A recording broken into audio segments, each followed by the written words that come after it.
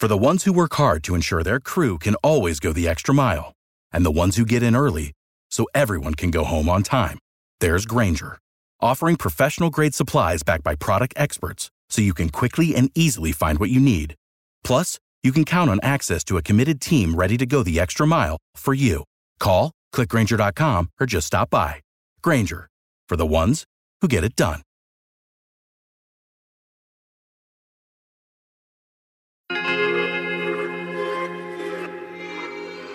You know, in my mind, I picture 3 12-year-old boys just out for a fun little walk, just out being kids on a Sunday afternoon and walking along this creek. They were looking for a little fun and mischief, and all of a sudden they see this body floating face down in the creek. I'm Nat Cardona, the host of Late Edition Crime Beat Chronicles, a Lee Enterprises podcast. You'll hear true crime stories as reported and told by journalists from regional newspapers across the U.S. For this set of episodes, we're looking at a multi-part series from the Buffalo News Watchdog team about a decades-old murder of a Catholic priest that remains unsolved. These stories will reveal shocking secrets and never-before-released details from the investigation. If you're new here, stop and head back to last week's episode for an intro to this case. And speaking of, quick correction from last week's episode, towards the end of last week's interview, reporter Dan Herbeck mentioned that Father Vincent Bell was murdered 6 years after Monsignor O'Connor, when actually Father Vincent Bell was murdered 6 years before Monsignor O'Connor. If you don't know what I'm talking about, that means you gotta go back and listen. But for those of you ready to dive on into this week's episode, here's my interview with Watchdog team Dan Herbeck and Lou Michel. Last time, Dan was able to give a little introduction of himself. So if you wouldn't mind, can you tell us kind of your history of your career and where you've been and where you are now? My name is Lou Michel. I'm a reporter with the Buffalo News. I've been here 30 years, and I've always had an interest in journalism since I was in high school. And I have the privilege of working on the Watchdog team here at the Buffalo News. How long have you and Dan been working together? We've been working together since the day I got here. Dan was my mentor. Our former managing editor, deputy managing editor, Stan Evans, assigned Dan to work with me. We wrote a book on Timothy McVeigh, which was a national bestseller, American Terrorist. Just like this case, did it bring you guys even closer? I imagine even working on the book was probably the epitome of being as close of a coworker as you can be, right? We spent more time together than either of us would have wanted, but it was a very worthwhile project, and we were still great friends when it was done. That book opened up a lot of other big interviews for us with assassins, terrorists, but our meat and potatoes has been crime reporting over the years, and it's been a great partnership. Amen. Lou, so when did you come on as far as this group of articles goes and this research goes? Early in 2022, Mike McAndrew, our editor, had asked Dan to take a second look at that cold case that he had written about on Monsignor O'Connor back in 2018. I was asked to file a FOIL. Eventually, we got what we wanted. The FOIL worked out, and a high-ranking official at the Buffalo Police Department instructed the Homicide Bureau to open up the files to us, the complete files. Dan had only gotten 30 documents for the 2018 story, but there was more than 100 documents, it turned out, when we were given access. To our surprise, it was a box full of one file after another, yet some were missing, and then there was a dossier, is what they call it, a murder book. We actually sat down 2 days. We went over those files at Buffalo Police Headquarters in a small interview room in the homicide squad. That's one of the main questions through all of this. So hold that thought. We're going to go article by article. So for article 1, it focused mainly on the sisters setting up the scene of how everyone knew something was wrong with Monsignor O'Connor not being there. Mary Joan Hess and her sister Anne Louise Hess, they were in formation to become nuns at the time of the murder. And they got to know Monsignor O'Connor quite well because he lived in the convent with the nuns and he was their chaplain. And they are both still alive. They both decided not to become nuns, and they both have always had nagging, disturbing questions about what happened to this priest that they loved so much. Every Sunday morning, he would say Mass at 7 a.m. for all these nuns, and he was always on time. In fact, he almost always got to the chapel at least 10 minutes early. They were sitting there, 7 a.m. came and went, and no Monsignor O'Connor. People were getting nervous because he was so dependable. They sent someone to his room to see if he was there. No one was in his room, and it like his bed had not been slept in that night. People were extremely nervous. Finally, somebody said, "Father's not coming today. Someone else will have to say the Mass." And these two sisters I interviewed, they had a very sick feeling in their stomachs. They were really worried that something bad had happened to him. And as it turned out, they were right. They actually started crying when they were told that Father wasn't going to come to say the Mass. He had been very kind to them. They weren't allowed to visit with each other in the St. Joseph Mother House. But he would let them come up where he had his home office, where he would produce the Catholic newspaper at times and have editorial board meetings. And he'd let the two sisters visit each other because Mother Superior didn't allow that type of visitation. So he really had a heart, this Monsignor O'Connor. In this first article and also in Article 4, it is mentioned and described how Monsignor O'Connor was an editor for the Magnificat. Did you feel any connection because of that parallel in both of your careers with his? I know he was an editor and you guys are reporters, but it's interesting. Aside from the priest part, he was kind of in this field to some degree. Do you have any thoughts or sentiments when you were researching this case and thinking about that with keeping that in mind? For me, the fact that he was a journalist makes me want even more to try and get to the bottom of what happened. Is there, just because I couldn't get a really good grasp of where the Monsignor's living quarters are in respect to where he was found by the creek. Is there some proximity distance that you can give me to set the scene for the listeners? Would you say Lou is about a mile away? I would say it's 2 miles, and the St. Joseph Mother House was off of Main Street, but just about one long block from the Skagakota Expressway. And that he would take that west. His car was missing. So we believe he drove from the Mother House, and his body was found 2 miles away, just off of the Skagakota Expressway in the creek, Skagakota Creek.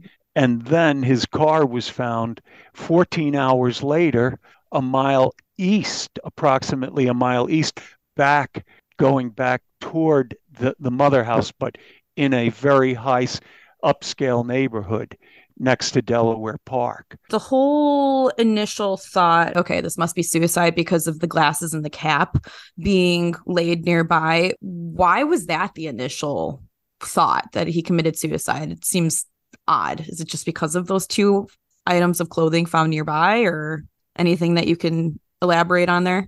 I think the police initially focused on the possibility of suicide because that was, I don't want to say common, but that was not a highly unusual way for people to kill themselves in that era in Buffalo, is people drowning themselves, throwing themselves into bodies of water.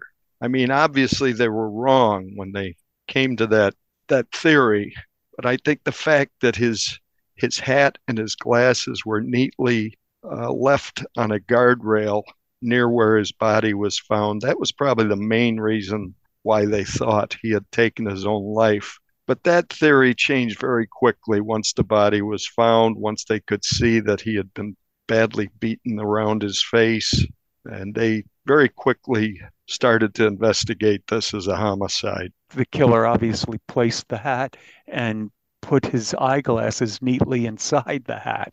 I mean, what killer does that? So police would think that, maybe it was the person himself before throwing himself down the bank into the creek. What comes to mind from this article? Because this one it was pretty straightforward to me. Just main things that jump out at you when you were writing this one. In my mind, I picture three 12-year-old boys just out for a fun little walk, just out being kids on a Sunday afternoon and walking along this creek. They were looking for a little fun and mischief, and all of a sudden they see this body floating face down in the creek. When they first saw it, they thought it was a dummy, a mannequin, and they went over and they pulled the body over to shore with a stick, and they still thought it was a mannequin.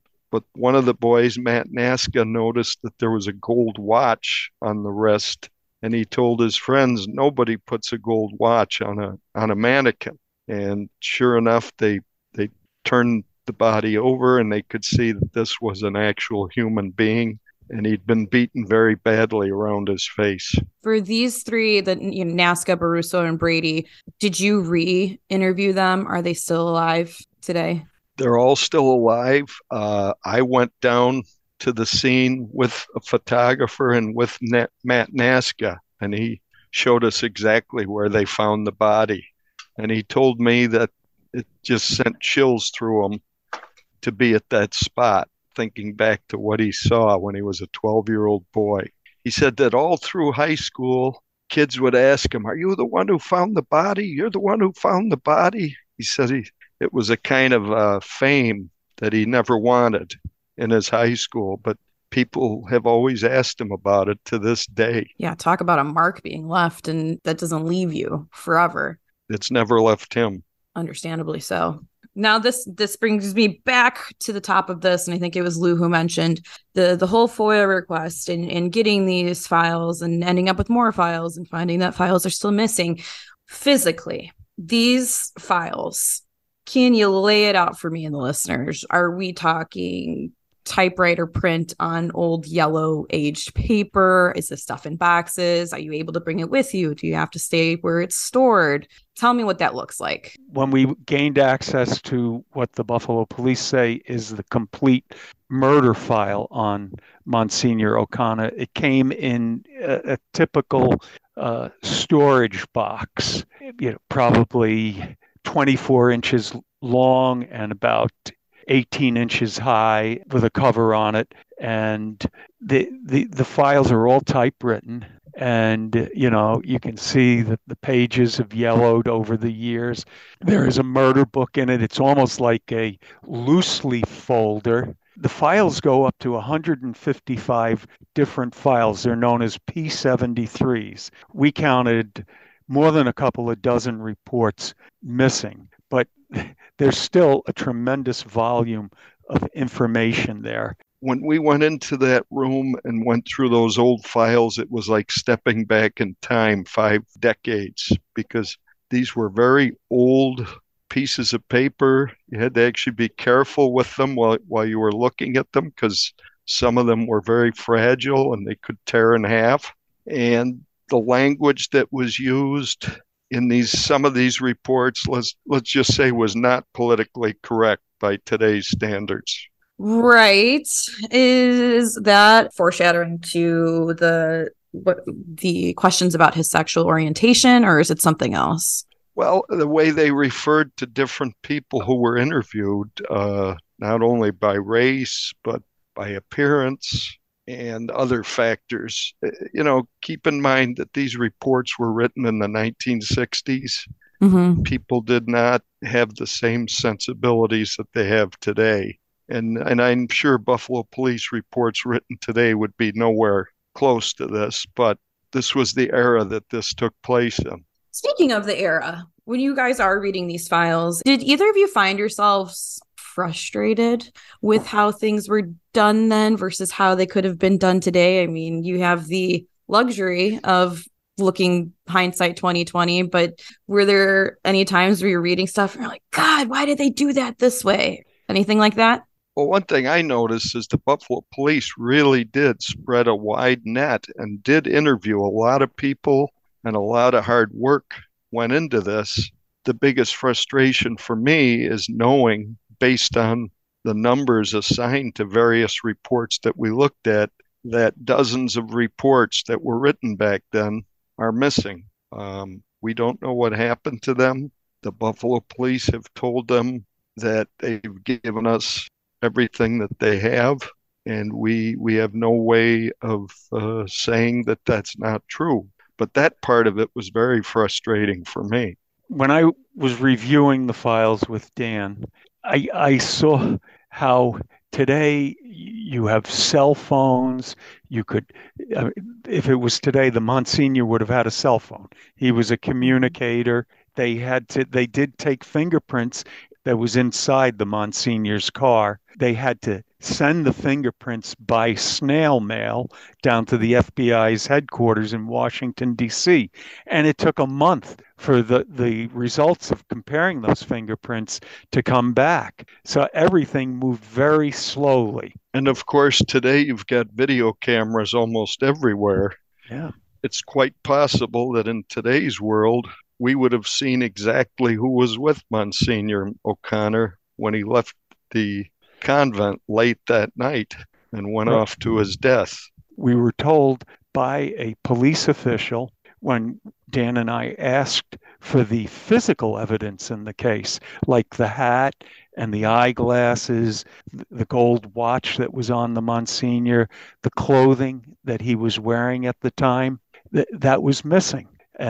We were told the homicide official said that he was told that unfortunately the physical evidence was destroyed to make room for new material over the years, but we haven't seen any physical evidence. And from my understanding is DNA can be recovered. There were samples taken from the car, his Impala that was found a mile away. Where the Monsignor's car was found, and by the way, there were a number of blood droplets found inside the car, which police believe was the Monsignor's blood. That was on the same street as the bishop's office, the headquarters of the Catholic Church in Buffalo. Coincidence or not, that's where it was found. It was fascinating reading to see the thorough job that the Buffalo police had done with the interviews and what was revealed in those different interviews.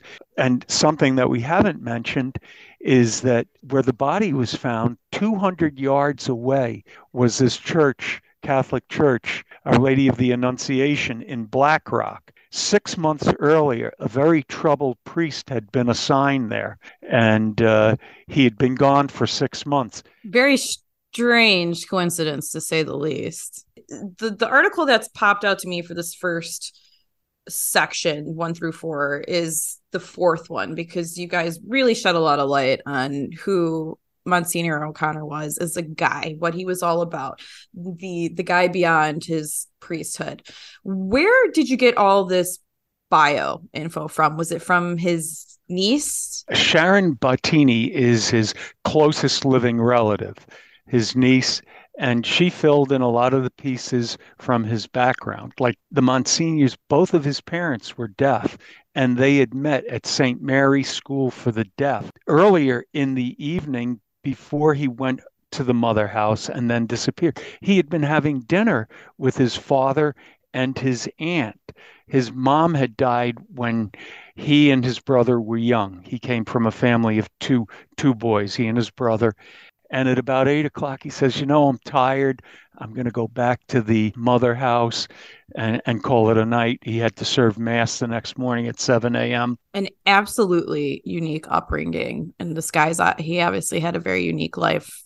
He was described as a Latin scholar, and he taught Latin at one of the junior seminary over here when they had that in the city of Buffalo. Yeah, it's like, what didn't this guy do, or what didn't this guy know? It's impressive. So you guys talked to Monsignor Lorenzetti.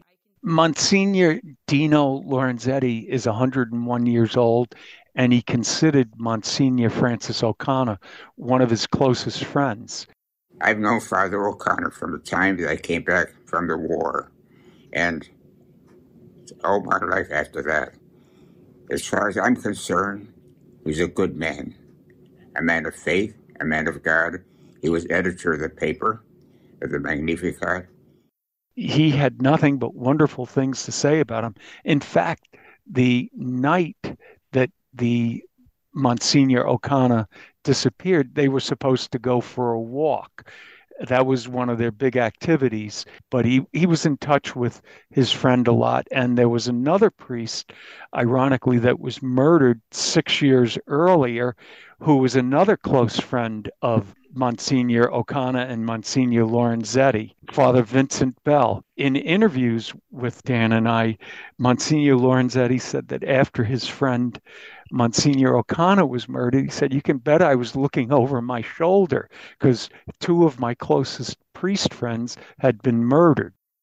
He lived in a convent there with nuns, but he and Father Bell were both murdered, and they were on duty at the time. When I die, if I make heaven, and that's a big if, and I have an opportunity to have an interview with God Almighty or one of his saints, I'd like to know whatever happened to Francis O'Connor. He was a good person. He vanished one evening, and he was found dead. I have no idea. I'm not here to judge, but I'd like to know what did happen out of curiosity. I feel sad. I feel sad for him, even that he's spent all these years probably just wondering what happened to both of them. He still performs masses at age 101, and wow. You can just tell when you hear the man preach that he's seen a lot in his time. He's a man of very deep faith, and it comes through when you hear him preach. You know, speaking of O'Connor's gentleness and easy way, I don't know if this is a standard thing that people put in their last will and testament. Actually talks about if he dies through untoward circumstances, that there would be forgiveness granted. Hey, Nat again here. Unfortunately, there was an audio glitch during the recording, but for clarity's sake, this is where Lou begins to refer to Monsignor O'Connor's last will and testament. I'll read it for you now. If perchance human frailty has hitherto hindered me, I wish now to pardon all who deliberately or inadvertently offended me, hoping at the same time with Almighty God and men will forgive me my boundless sins, offenses, and negligence. Now that bespeaks somebody who, you know, has the gift of faith, I guess is how you'd say it. Thanks for bringing that up, because you can't read this article without focusing on that last part. It was, when I got to that point, I was like, what? This guy actually wrote this stuff? You know, it's eerie. And you're right. I think it's a testament to his faith and probably how strongly he believed it. But did he know something that we didn't know as far as what he would have been maybe preparing for? It's crazy. It makes you wonder. Right. You know, John Lennon, he always had this kind of premonition that he was going to be shot. And, you know, people have those premonitions, but I don't know if the Monsignor had it or not, but it is, like you said, Nat, very eerie. Yeah. Along with everything else that revolves around this. Yeah, definitely makes you wonder. That's it for now. Thanks to Dan and Lou from Buffalo News. You'll hear more from them next week on this Who Killed the Monsignor series. Make sure you're subscribed to Late Edition Crime Beat Chronicles wherever you get your podcasts. See you later. If you only have a 401k, you're not getting the most for retirement. Wait, what? Add a Robinhood IRA on top, then they'll boost it by 3%. You can do that? And if you transfer in any retirement account, you get 3% on top of that. Is there a limit to the match? No limit. Robinhood Gold gets you the biggest contribution match of any IRA on the market. Sign up for Robinhood Gold at Robinhood.com/boost by April 30th. Subscription fees apply. Investing involves risk. 3% match requires gold for 1 year from first match. Must keep IRA for 5 years. Match on transfers subject to additional terms and conditions. Robinhood Financial LLC, member SIPC.